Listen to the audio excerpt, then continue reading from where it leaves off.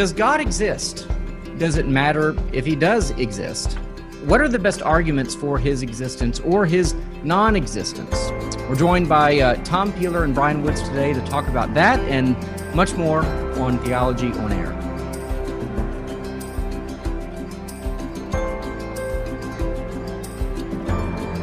All right, awkward silence over. Thanks for joining us, listening to the podcast, Theology on Air, a ministry of Theology on Tap here in Houston. We're also on Facebook Live right now, so we thank you if you're watching us. If you have questions, send them in. I'll do my best to get them before Tom and Brian. But this is Theology on Air. We're on KPFT 90.1, their HD2 channel, every Thursday at 5 o'clock. That is our primary reason for existence, if we can have reasons for existence. Brian? Anyway, that was a little atheist joke there. Anyway, but that is our primary reason for existence, but we also go out as the Theology on Air podcast, and we're on Facebook Live and occasionally YouTube as well. So check us out at any of those places. Theology on Tap Houston on Facebook, and Theology on Air is the radio show. So I'm Evan McClanahan. I'm the host this week of the show. I'm the pastor over at First Lutheran here in Houston. And I'm joined by a couple of friends, Tom Peeler, who is a former Marine and self-studied... There's no such thing as a former Marine. Elementary mistake. What was I thinking? Semper Fi. What were you thinking, Evan? Yeah, I have a lot to learn, obviously. No, that's all right. That's all right. I forgive you. Once a Marine, always a Marine. But exactly. But very much a self-studied apologist, and he did a resurrection debate at my church several years back. And anyway, studied some Thomistic philosophy at St. Thomas University. So this is probably his favorite question. So he'll be on the pro side of the existence of God. And then Brian Woods, also self-studied, has done a couple of podcasts with us and was on the panel once for Theology on Tap. And so a very learned unbeliever, I think we can say that. Right, Brian? Somewhat learned. Yeah, okay. Fair enough. But appreciate you guys joining me. This is what I'm calling a good old-fashioned Does God Exist debate. Every now and then we should have one of those if we're into apologetics. So I'm interested basically in hearing your best arguments and your questions for one another. So again, we're on Facebook Live. I am going to try to check that out, see if there are any questions that come in. But let's just get the ball rolling. Let's just get some juices flowing here. So Tom, maybe just say like 1 minute, and Brian, you'll do the same, kind of how you got into apologetics, and then go ahead and launch into your, maybe your favorite argument for the existence of God. Okay, I got into apologetics in 2002 in the spring. My pastor at my church, Pine Valley Bible Church, my pastor's Bruce Bumgardner, great guy. We're best friends. He said to me, Tom, he said, Norman Geisler's going to be in town doing a seminar on Christian apologetics in a couple of weeks. You want to go? And I said, well, who's Norman Geisler and what's Christian apologetics? And anyway, so I went. And his presentation he did with Frank Turek, who's he's a well-known Christian apologist now. About an hour and 15 minutes into the presentation, I was going, holy cow, this stuff is really true. I need to start acting like it. I'd never heard any of the arguments for the existence of God before, never heard anything about apologetics, didn't know. I knew why I was a Christian. I thought I did. And it just always sort of seemed to make sense to me, but I'd never been put on the spot to defend my faith, what I believe. So I went enrolled in seminary at Southern Evangelical, where Dr. Geisler was the president. And since then, probably 2002, I've probably logged 60 or 70 hours of credit hours and audit hours and just attending class hours, studying this very, very important question because, he either does or he doesn't. And we live in one of two vastly different universes, depending on the answer to that question. Well, Brian, maybe give a minute or two then about how you kind of stumbled upon, yeah. How did you end up where you are? Sure. So I been a Christian since I was young. I got reinvigorated in the faith when I was 18. I went through, I had a friend in the hospital, dealt with some issues, and really started building my faith. And as I got into it, I felt my calling was to witness to other people. And in doing so, dabbled in a few other religions, just looking around, and there were a lot of questions I couldn't answer. So I looked towards apologetics. And I think at first it was very, very fulfilling. It answered most of my questions.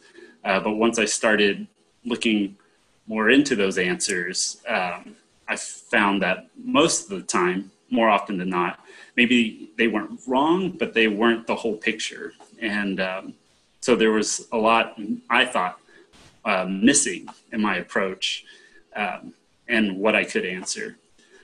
Eventually, I think ultimately what it was is that in my personal experience, I felt God is capable of communicating through the senses with me. God wants to communicate through the senses with me, but he doesn't communicate, or he wants to communicate as directly as he can with me, but he doesn't communicate with me. And I think that led to a whole bunch of conversations later and pursuits of what our universe is like, and similar to Tom, but a little different outcome.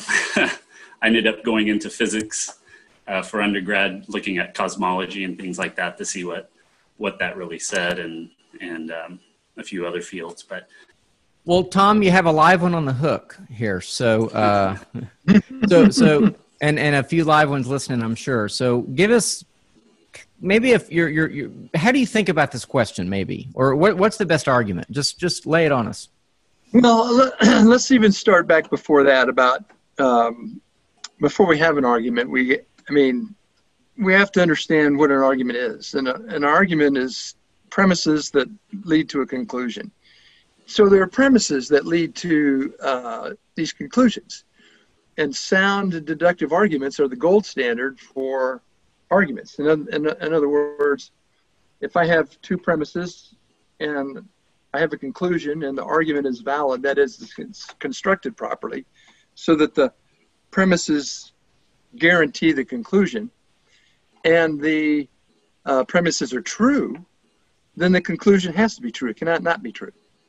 For example, just to use a mathematical illustration of this, if I say that 50 is less than 100 as my major premise, and that 25 is less than 50, then what do I know about the relationship between 25 and 100?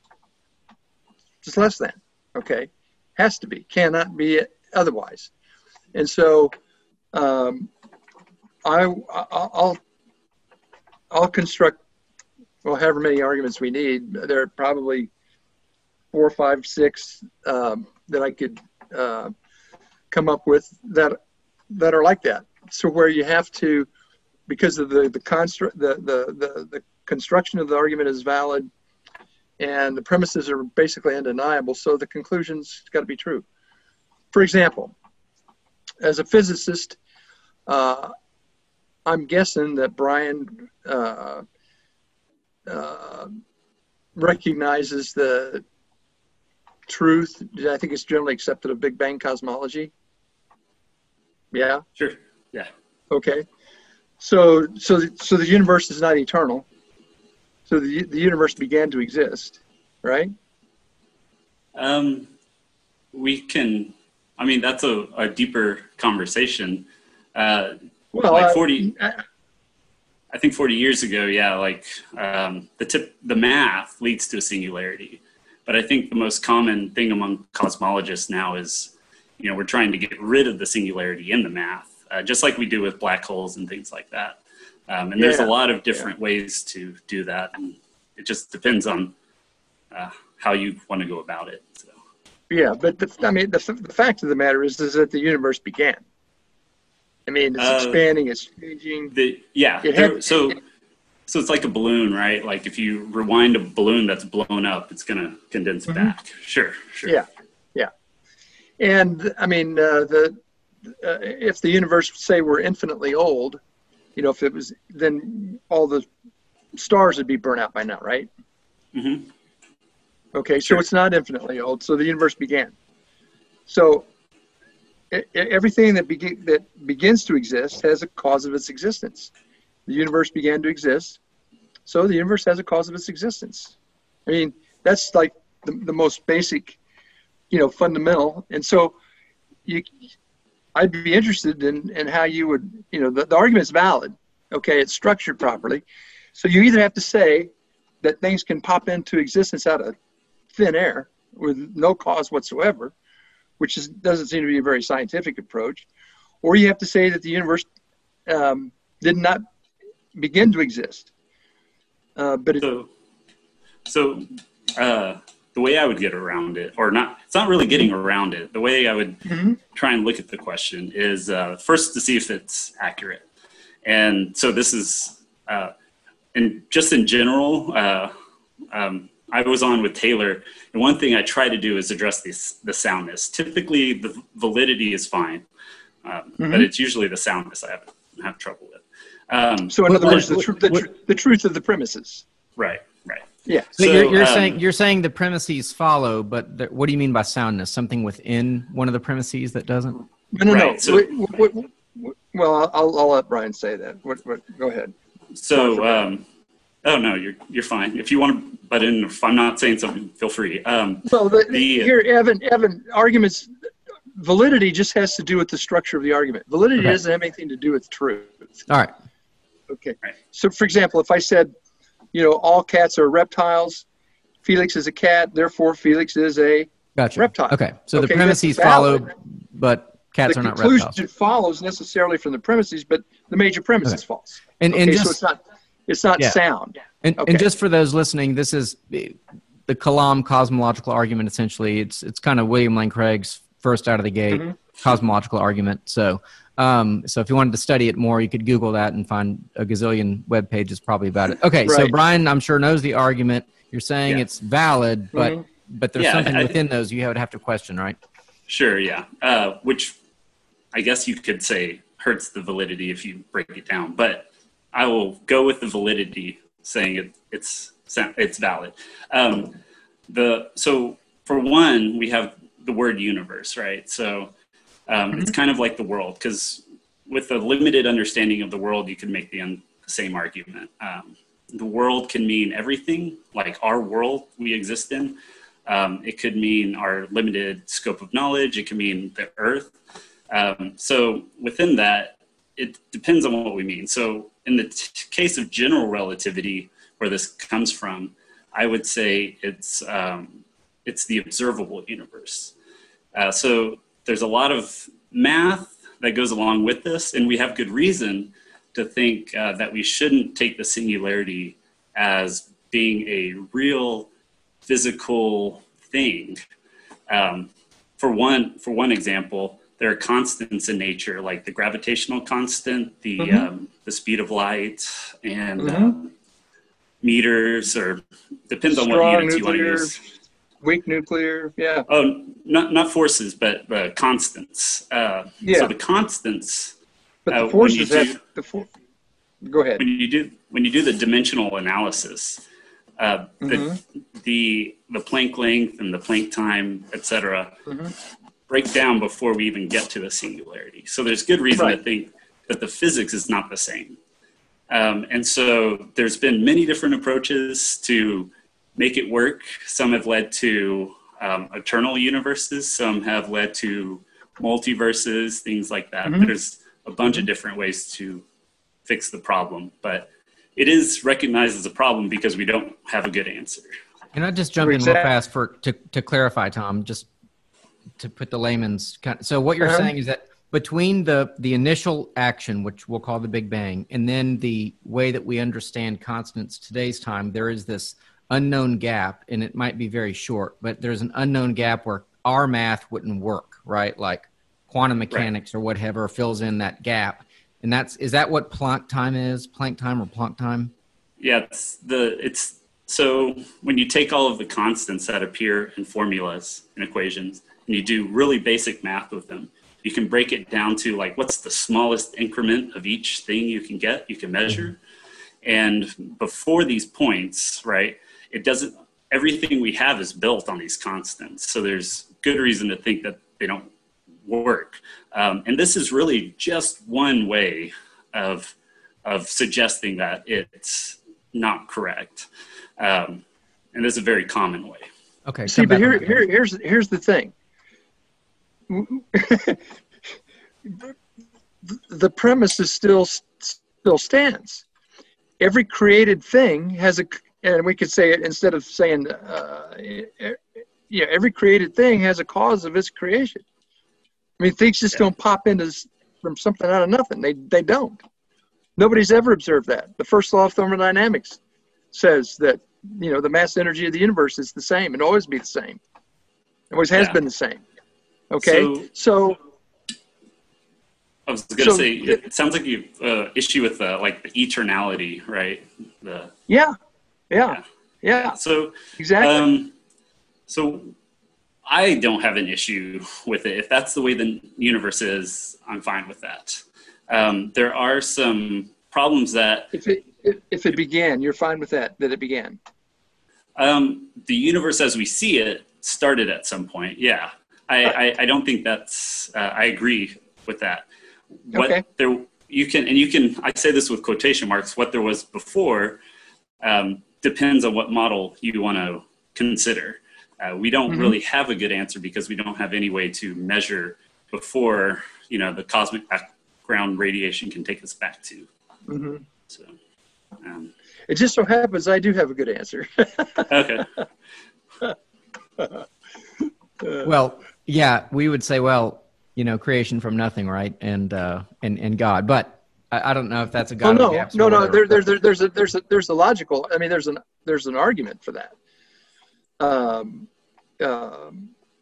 For example, I would ask Brian this question: if there was ever nothing, no mass, no energy, no properties, no forces, no nothing, what would be the state of things today? It'd still be nothing, correct? If there was nothing, there would be nothing. Yeah. Yeah. Okay, but there is something. Okay. Right. So there's always been something. There's never been nothing. There's always been something. There's an eternal being. And it's not the universe, because we've just, decided that, I think. Can I ask you agreed with it? Can I ask it this way? Tom, are you saying that if there is something, then there always had to be something, because if there was ever nothing, then there would still be nothing. So therefore, exactly. Are we reduced to these two poles? And this would be a question, I guess, for Brian. Are our only two options then an eternal being that created, or an eternal universe? Is there a third possibility, Brian? So here's where the really deep philosophical stuff comes in, right? This is where we get into space, time, space, infinities, things like that. So for one, it's pretty well known. We don't understand time. We understand space-time somewhat well, but time as a philosophical notion is a little bit different. So time and space-time is time that we measure, right? So this is the time you hear about where one event that seems simultaneous at one point can seem to happen before or after at another point. And this is done through experimentation.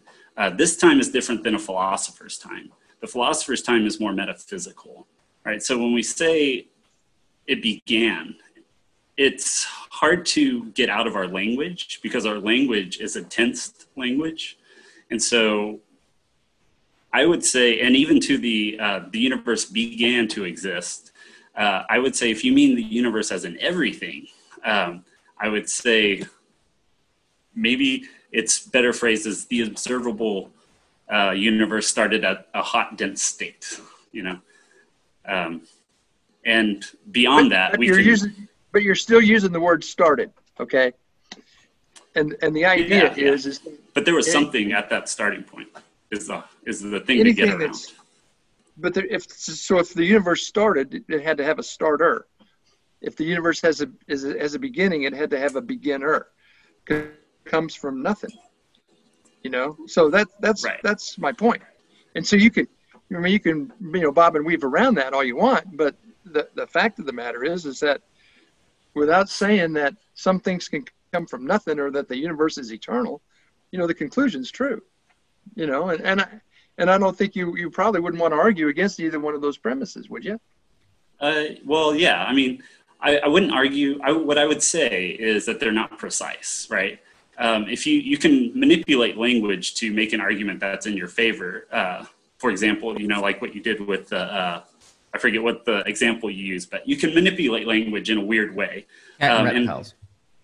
Cat and reptiles. So, in the one I'm familiar with is God and the ham cheese sandwich. But no, I just was illustrating the validity of it. Sure. Validity versus soundness. I think the cosmological argument, when you start to be more specific, it doesn't work. So when you say the universe, when you say the universe began in a hot, dense state. No, I didn't say that. I just said it began. Sure. The state that it began in is really irrelevant. Right. The relevant the relevant point or fact is that it began. And if it began, and the universe right. So the universe I'm using is the observable universe. It's the universe. It's kind of like it's the world once we've identified it as the world, or a person. As soon as you identify a person, the atoms were all there before, but then they're a person. So at that point, I identify that person as starting to be a person, and that's the way I would say about the universe. Is at that point where we can measure back to, I think we have good reason to think that the universe had certain properties. But to say that it came from nothing, I don't think our data definitely doesn't represent that.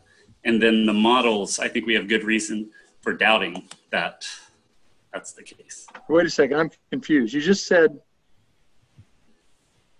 I thought you just contradicted yourself. So are you saying that the models say that the universe, whatever, began or did not begin? I mean, so in the standard model has certain,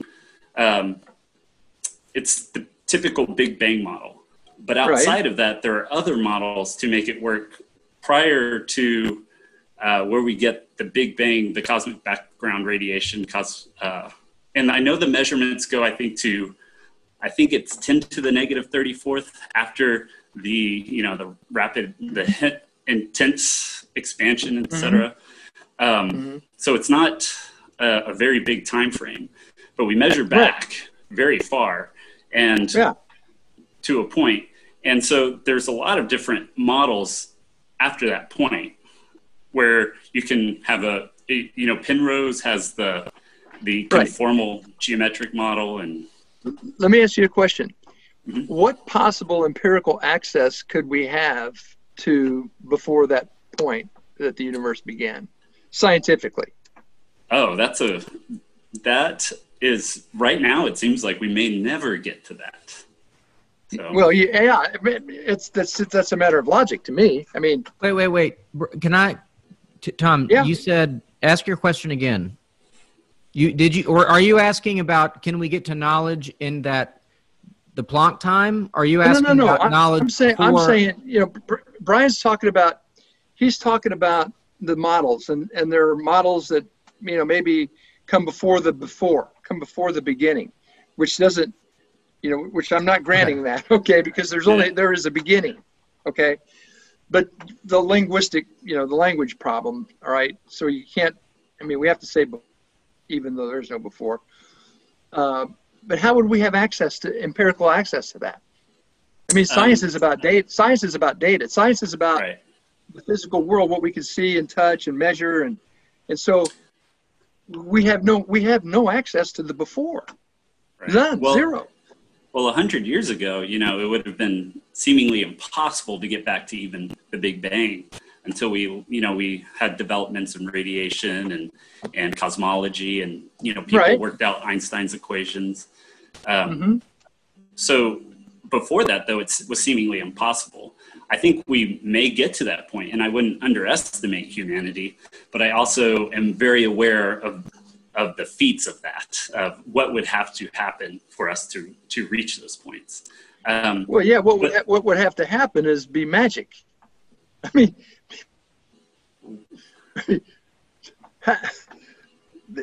Because before the universe began, there wasn't anything. Well, there was something. It was God. Okay, the source of all being. I mean, and that's a logical thing. That's a logical conclusion. But if the universe began, which I think we've agreed that it did, right? So and I think how it began. Let me clarify. When I say the universe began, I mean we have an initial point where we can measure back to, and what we see now, we can say started at that point. But even the standard model goes back farther than that. What I'm saying is just like what we can measure and see. From 1 times 10 to the minus 43rd second further back, right? Yeah, something really small. Yeah. But there's still a beginning. Okay. Let me just put it in, again, simple terms if I can. All right. So there is a Big Bang, and then 10 to the 34 or whatever you guys were saying seconds later, which is a super duper duper duper duper duper duper small amount of time, faster than I can blink an eye. Exactly, Planck time. Okay, so in that space of time, we can only go back to that second point of that, but before that was the beginning. I mean, so my question to Brian would be that do you have to insert something into that space of time, like to open other possibilities other than a beginning? I mean, you guys agree on the philosophy, I think, right? You disagree on the math? Or the possibility of what I don't could disagree. happen? I'm not disagreeing with anything that Brian says about the physics and the Planck time and, blah, blah, blah. I'm just saying that there's a beginning. So no matter if we don't understand the nature of it, or we don't understand, but we know that there was one. It's like if I'm an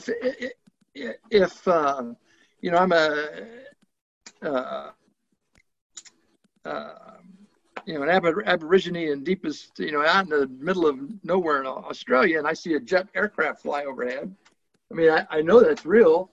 I have no idea, what it is or how it is, but I know that it's real. Okay. So I can know that there's a beginning without knowing, how exactly it happened or how to measure it exactly. There was one. Look at it this way, Brian. Let's look at it in terms of causation. Okay. Causation's a scientific thing, right? I mean, cause effect, right? Again, it gets complicated when you get to quantum physics and relativity, but I understand sure. that. But for those of us that live in the real world, I throw a brick at the window, it hits the window shatters. Okay, cause, brick, effect, shatter. Uh-oh. Okay. So my headphones stopped working. 1 second. Are you there? Hang on.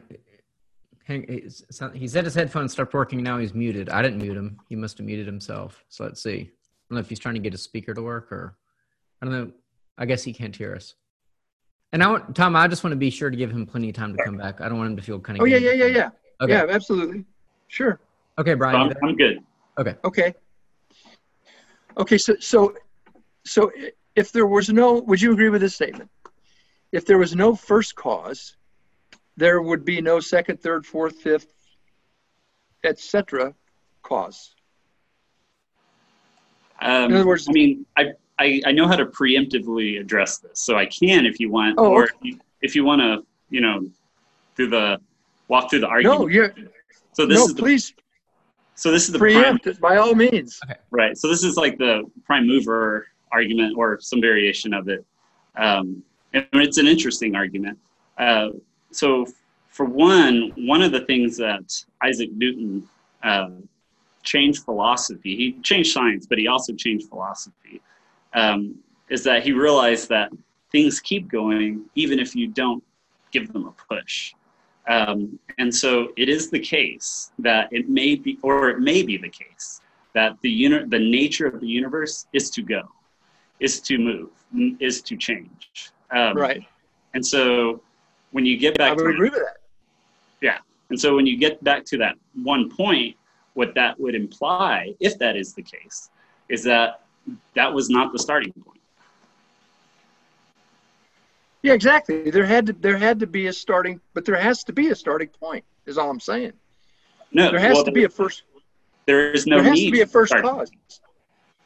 Well, if the universe is not eternal, okay, if it's not eternal, and I think have we agreed on that or not?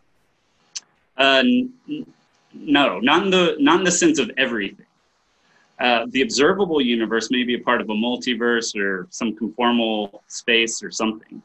Let me highlight on that. Now you're not, but Brian, now you're not doing science, you're doing wild speculation, because you have no empirical access to the multiverse. You have no empirical access to what was before there was nothing.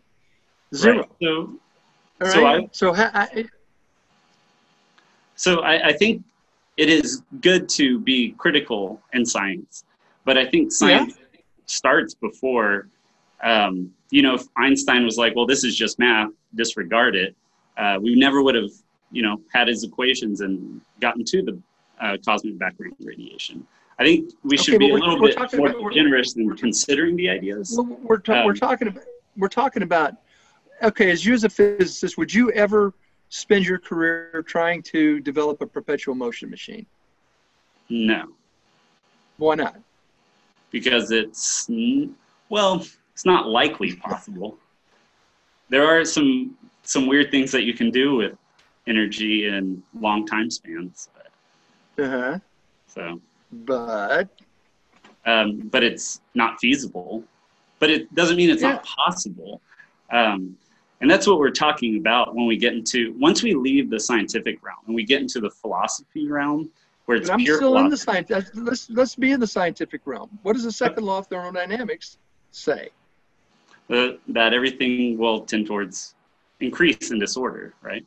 Yeah. But there are models that get around that, For one, so can I break in a little bit, because I just want to clarify again, kind of for my own sake. So it seems like what Tom is basically saying is that, look, we can observe the universe, and there are these sort of laws that are followed, and from what we see, from cause and effect, and from the science, we can deduce this, this, and this. That there's a beginning and that there's a cause, mainly. So Brian, you're agreeing with everything that Tom is saying, but you qualify it by saying in the observable universe. I've heard that phrase a few times, right? Or is that fair to say? But where you would disagree is that you would just say that there are possibilities beyond the observable universe. So maybe let me explain how the measurement works, right? So what we do is we take energy densities in space. So inside of a balloon, there's so much energy, right? And we expand space and we get to now, right? And so if we reduce it back, we can estimate how old the universe is, right? But once we reduce it down, those laws that we're using break down with it. So yeah, at Planck time, right? That's when they break down at Planck. It's possible.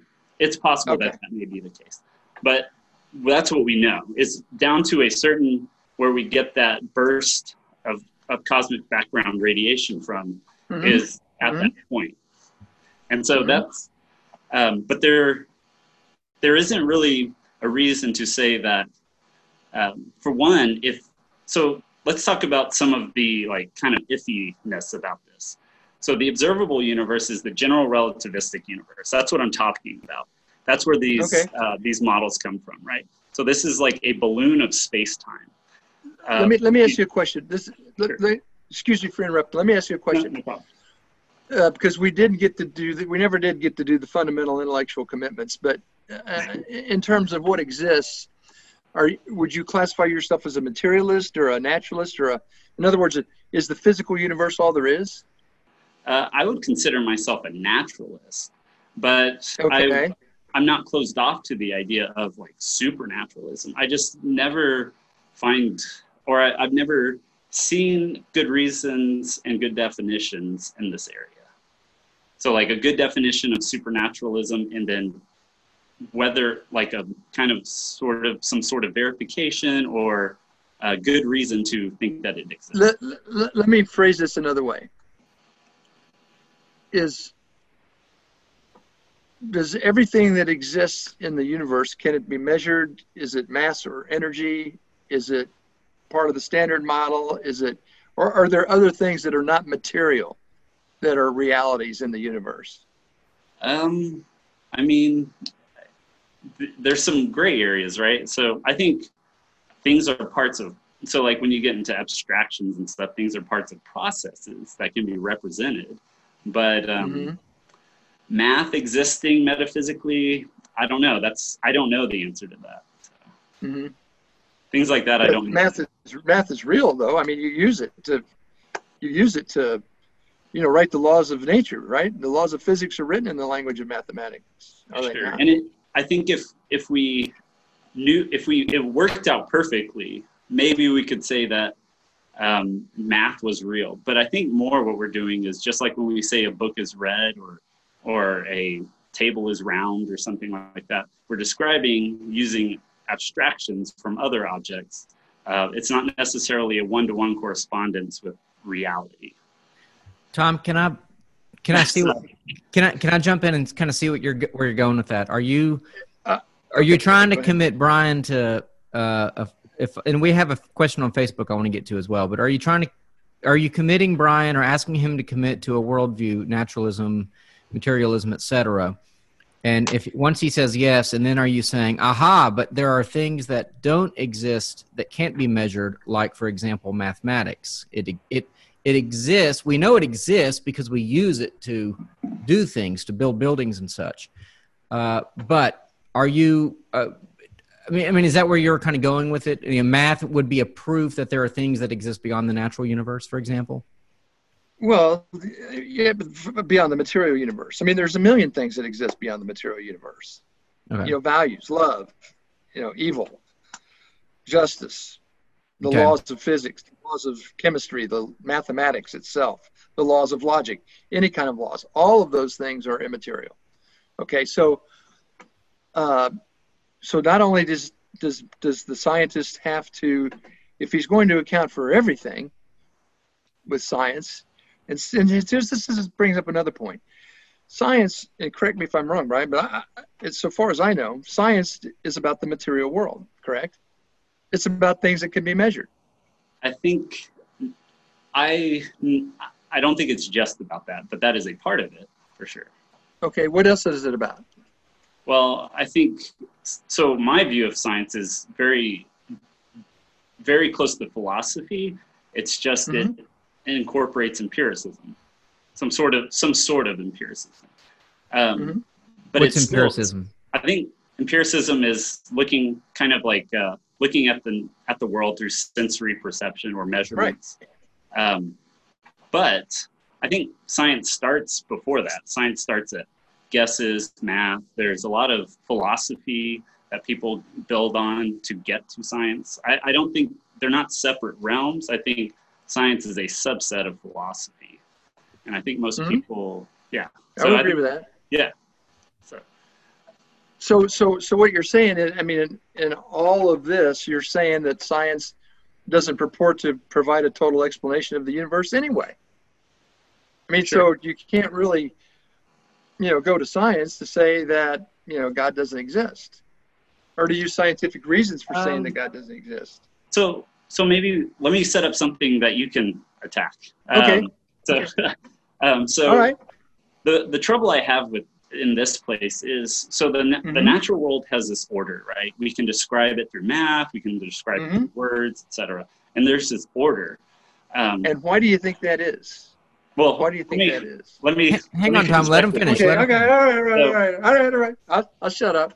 So there's this order, and then at some point, theologians, theists say that it becomes supernatural, but there's still order out there. And so, and maybe point may not be the right word. It transcends, you can say. But you can still experience God through sensory perception, right? Through some sort of sense. Well, he does it, right? I think you would agree with that, but I don't know.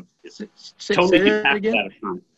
But my point is that I think that And this idea exists in theology too, this idea of immanence where the divine is kind of wrapped with the natural world. So I don't know that you absolutely can't scientifically get to the idea of God.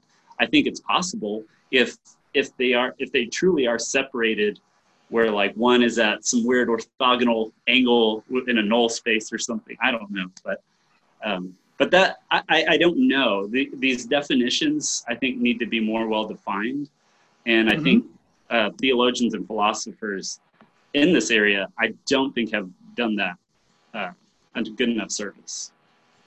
Okay, so we're going to have a back on that, Tom. Then I have a question for you guys. What did you? No, my turn now.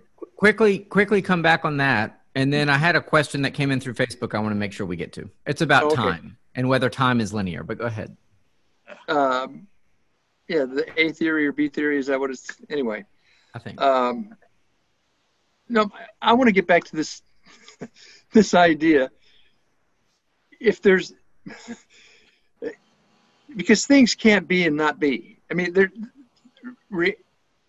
that's the law of non-contradiction. Something cannot be and not be. Okay, so the universe cannot be both eternal and have a beginning, right? It's one or the other. Law of excluded middle. The universe began or it did not begin. If it did not begin, but it's here, that means it's eternal. It means it always was. And if it always was, then you don't have to account for the beginning because there was no beginning, okay? But if it was not eternal, if it did begin, again, leaving that, it began. Then there has to be a cause of its beginning. There has to be. And the cause has to be outside of the universe. Because the universe can't cause itself to begin.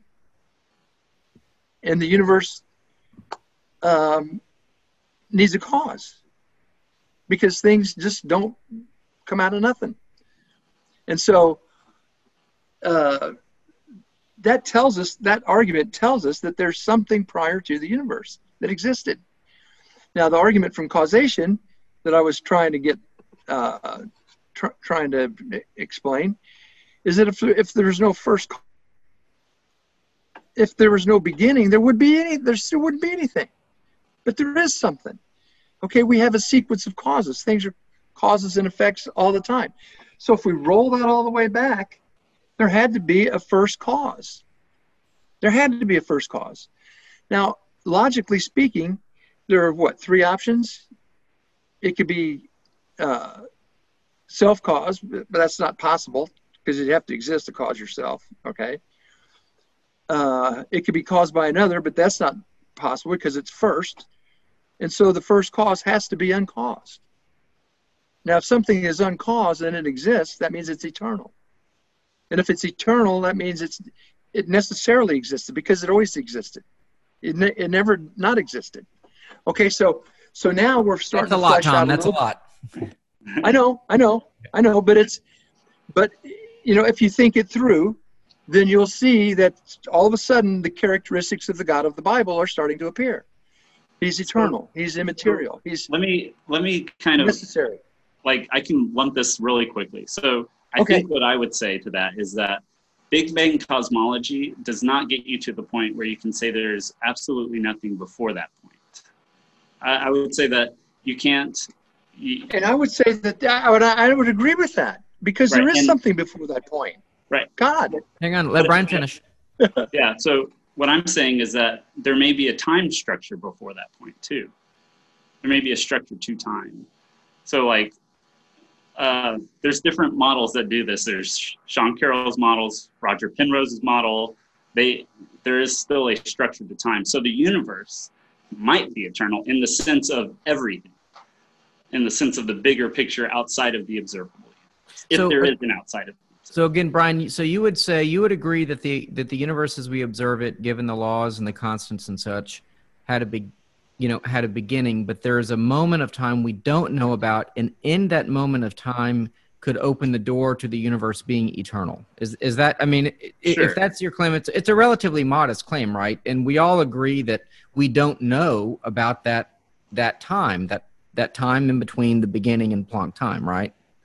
So let me give an analogy. Okay. Let's say you consider the age of the Earth, and you get to a point so far back where the Earth doesn't exist. But we don't say time began there, right? The reason why people say time in Big Bang cosmology is because the idea of space-time gets involved. But space-time is different than time, and it's the time in a physical sense is different, in a measurement sense is different than like a philosopher's time. But I won't go too far into that unless y'all want to. But. Well, I said I was going to ask this question twice, so let me do it now. The question is, and it comes from a Facebook viewer, has time always been linear? Always might be the word that we would debate, right? That's kind of what we're talking about, really. What does the word always mean? So has it always been linear?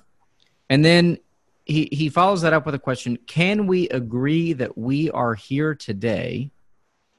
And I think his argument is that if that's the case, then the starting place also started someplace. Math has a deficiency if it cannot allow for a nonlinear path. I don't know exactly what he means. I guess what he's saying is that if time is not linear, then math wouldn't work.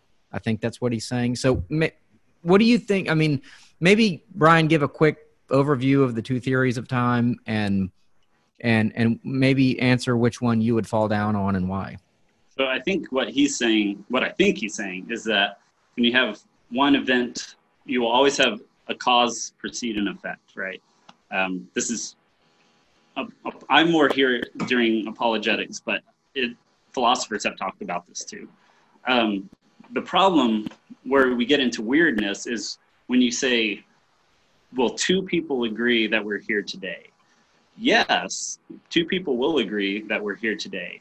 But like, let's say you take a stop frame, and this is empirically proven with Einstein's, the experiments to prove Einstein. The events that seem simultaneous from one reference frame may not be from another. And so you have and this is a big problem for the A theory of time if time is the time in space-time. You have to define A and B theory real fast. So A theory means the only thing that's real is right now. B theory says like all points along time are equally real.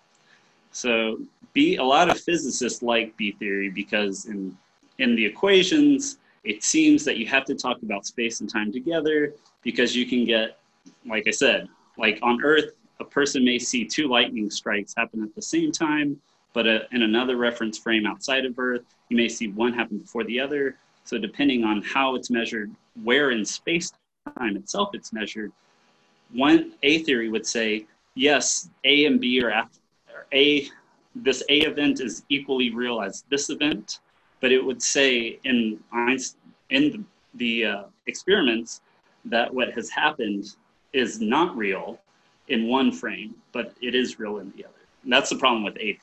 Maybe, Tom, what do you think? Has time always been linear, and how do you know? I'm too simple for that. Of course, it's been linear, and of course, I can't go back in time. If I could go back in time, then we'd all be doing it, right? Go back until I damaged my knee and had to have it replaced, and we'd have killed Hitler like 1,000 times, 1,000,000 times over by now. Yeah. Yeah, right. We have to go back further than that even.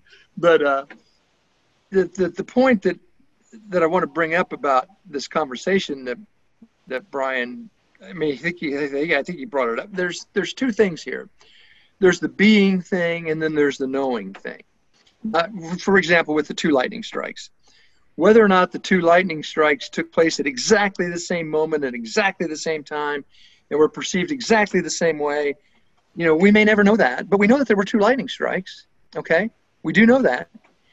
So there's empirical limitations don't impact, don't have ontological implications, essentially. I mean, just because I don't know or we don't know or nobody knows what the exact is or how it interacts with gravity or light interacts or whatever the question may be, we know that it does. All right. So just to say that because, the lightning bolts, we can't say exactly when or how, doesn't mean that they didn't happen. That's all. That's the only point I'm making. All right. So we have empirical limitations. We do. Yeah. We have epistemological implications. We have limits to our knowing ability. Yeah. Like right now, somebody could say, I'm sure Brian would not object to saying that we're both here, carrying on this very civil and interesting conversation about the existence of, a first cause. Of course he would say that. But whether it's at, 4:59 Central Standard Time or 4:59 and 2, depending on the elevation, time's different at the different elevations. Yeah. Okay. But we're still having this conversation. Tom, I just want to say you can use 24-hour time here. It's okay.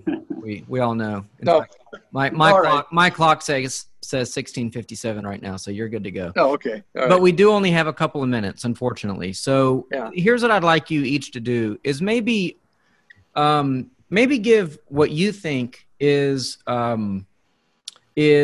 your best argument for the existence of God and the best argument against the existence of God. So like you each give two arguments, right? And so maybe Tom, you go first so that I'll give Brian the last word since Tom went first, but we are just about out of time. So maybe two quick summary statements, best and worst argument for God. Okay. Well, there are many, many, many, many best arguments. I think the moral law argument is probably, perhaps the best because everybody knows that there's a right and wrong. That's, in other words, a way that I should behave that is not internally to me. I don't decide what's right and what's wrong. I don't get to do that, and neither do you, and neither does Brian, and we all know that, all right? So there's a standard. So if there's a moral law, then there's a moral lawgiver. Okay, every law requires a lawgiver, and there's a moral law, so the moral law has a moral lawgiver. All right. So I think that's probably one of the best because it also strikes at the heart of everybody understands that. Everybody doesn't understand, and I don't either. I'm not trying to pass myself off as a physicist. I know about some of this stuff, but I don't understand, but everybody understands right and wrong. Everybody gets that. All right. And the fact that there is a right and a wrong proves that there's somebody who has ordered the universe such that there is a right and a wrong. Now, I would say the best argument for the non-existence of God would be, if you're a materialist, you could construct a syllogism like this. You could say, only material things exist. God is not a material thing, so God doesn't exist. That's a valid argument. The problem is with the major premise. Only material things exist. Well, that could be true, it could be false, and so you can't get any more out of your conclusion more than you have in your conclusion. Then therefore that God doesn't exist. Well, that may be true, maybe not. So you haven't really advanced the cause if you make that argument. Okay, so. All right. So basically, you think their best argument is a bad argument. Well, of course it is. Okay. Because God does exist. So all right, no. I would expect nothing less from a Christian apologist. It's okay. I'm just, that's the world you're supposed to live in. So, yeah. Well, Brian, so anyway. I don't want you to feel rushed. Take your time and give again. We have several minutes, so go ahead. I'll be fairly quick. I think really the bottom line for most of my arguments, don't eliminate the possibility of God. I think what we can do is we can look at what people call God and look at the world, look at reality, and see if what we would expect if we do an honest analysis is what the world would be like.